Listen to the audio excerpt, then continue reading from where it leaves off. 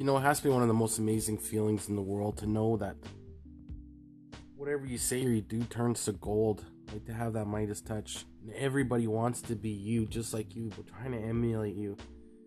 But really, we should just be us. That's the true organic. If you're gonna win, yeah, Gary Vee, Tony Robbins, Jay Sheet, Will Smith, they give us all the tools that we need. But sometimes just having a name like a push, like shit, if Gary Vee put my name on this, I guarantee I would be up to 100. And I'm not hating. I love that, man. That's excitement. I just don't see how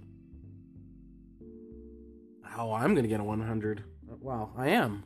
I'm gonna put them out. I'm gonna put out these contents, and I'm not gonna let this keep me down. I would love to be number one, but I'd just be happy with being 200 right now. We're too concerned of, number one. But before you were number one, you were 30, you were 50, you were 70. Just be happy with the number that you got now. Don't be complacent. Just try to strive for more. That's what I do. Every day is like a new day. I wake up and I'm like, how can I get better? What can I do to make me and the other people around happy?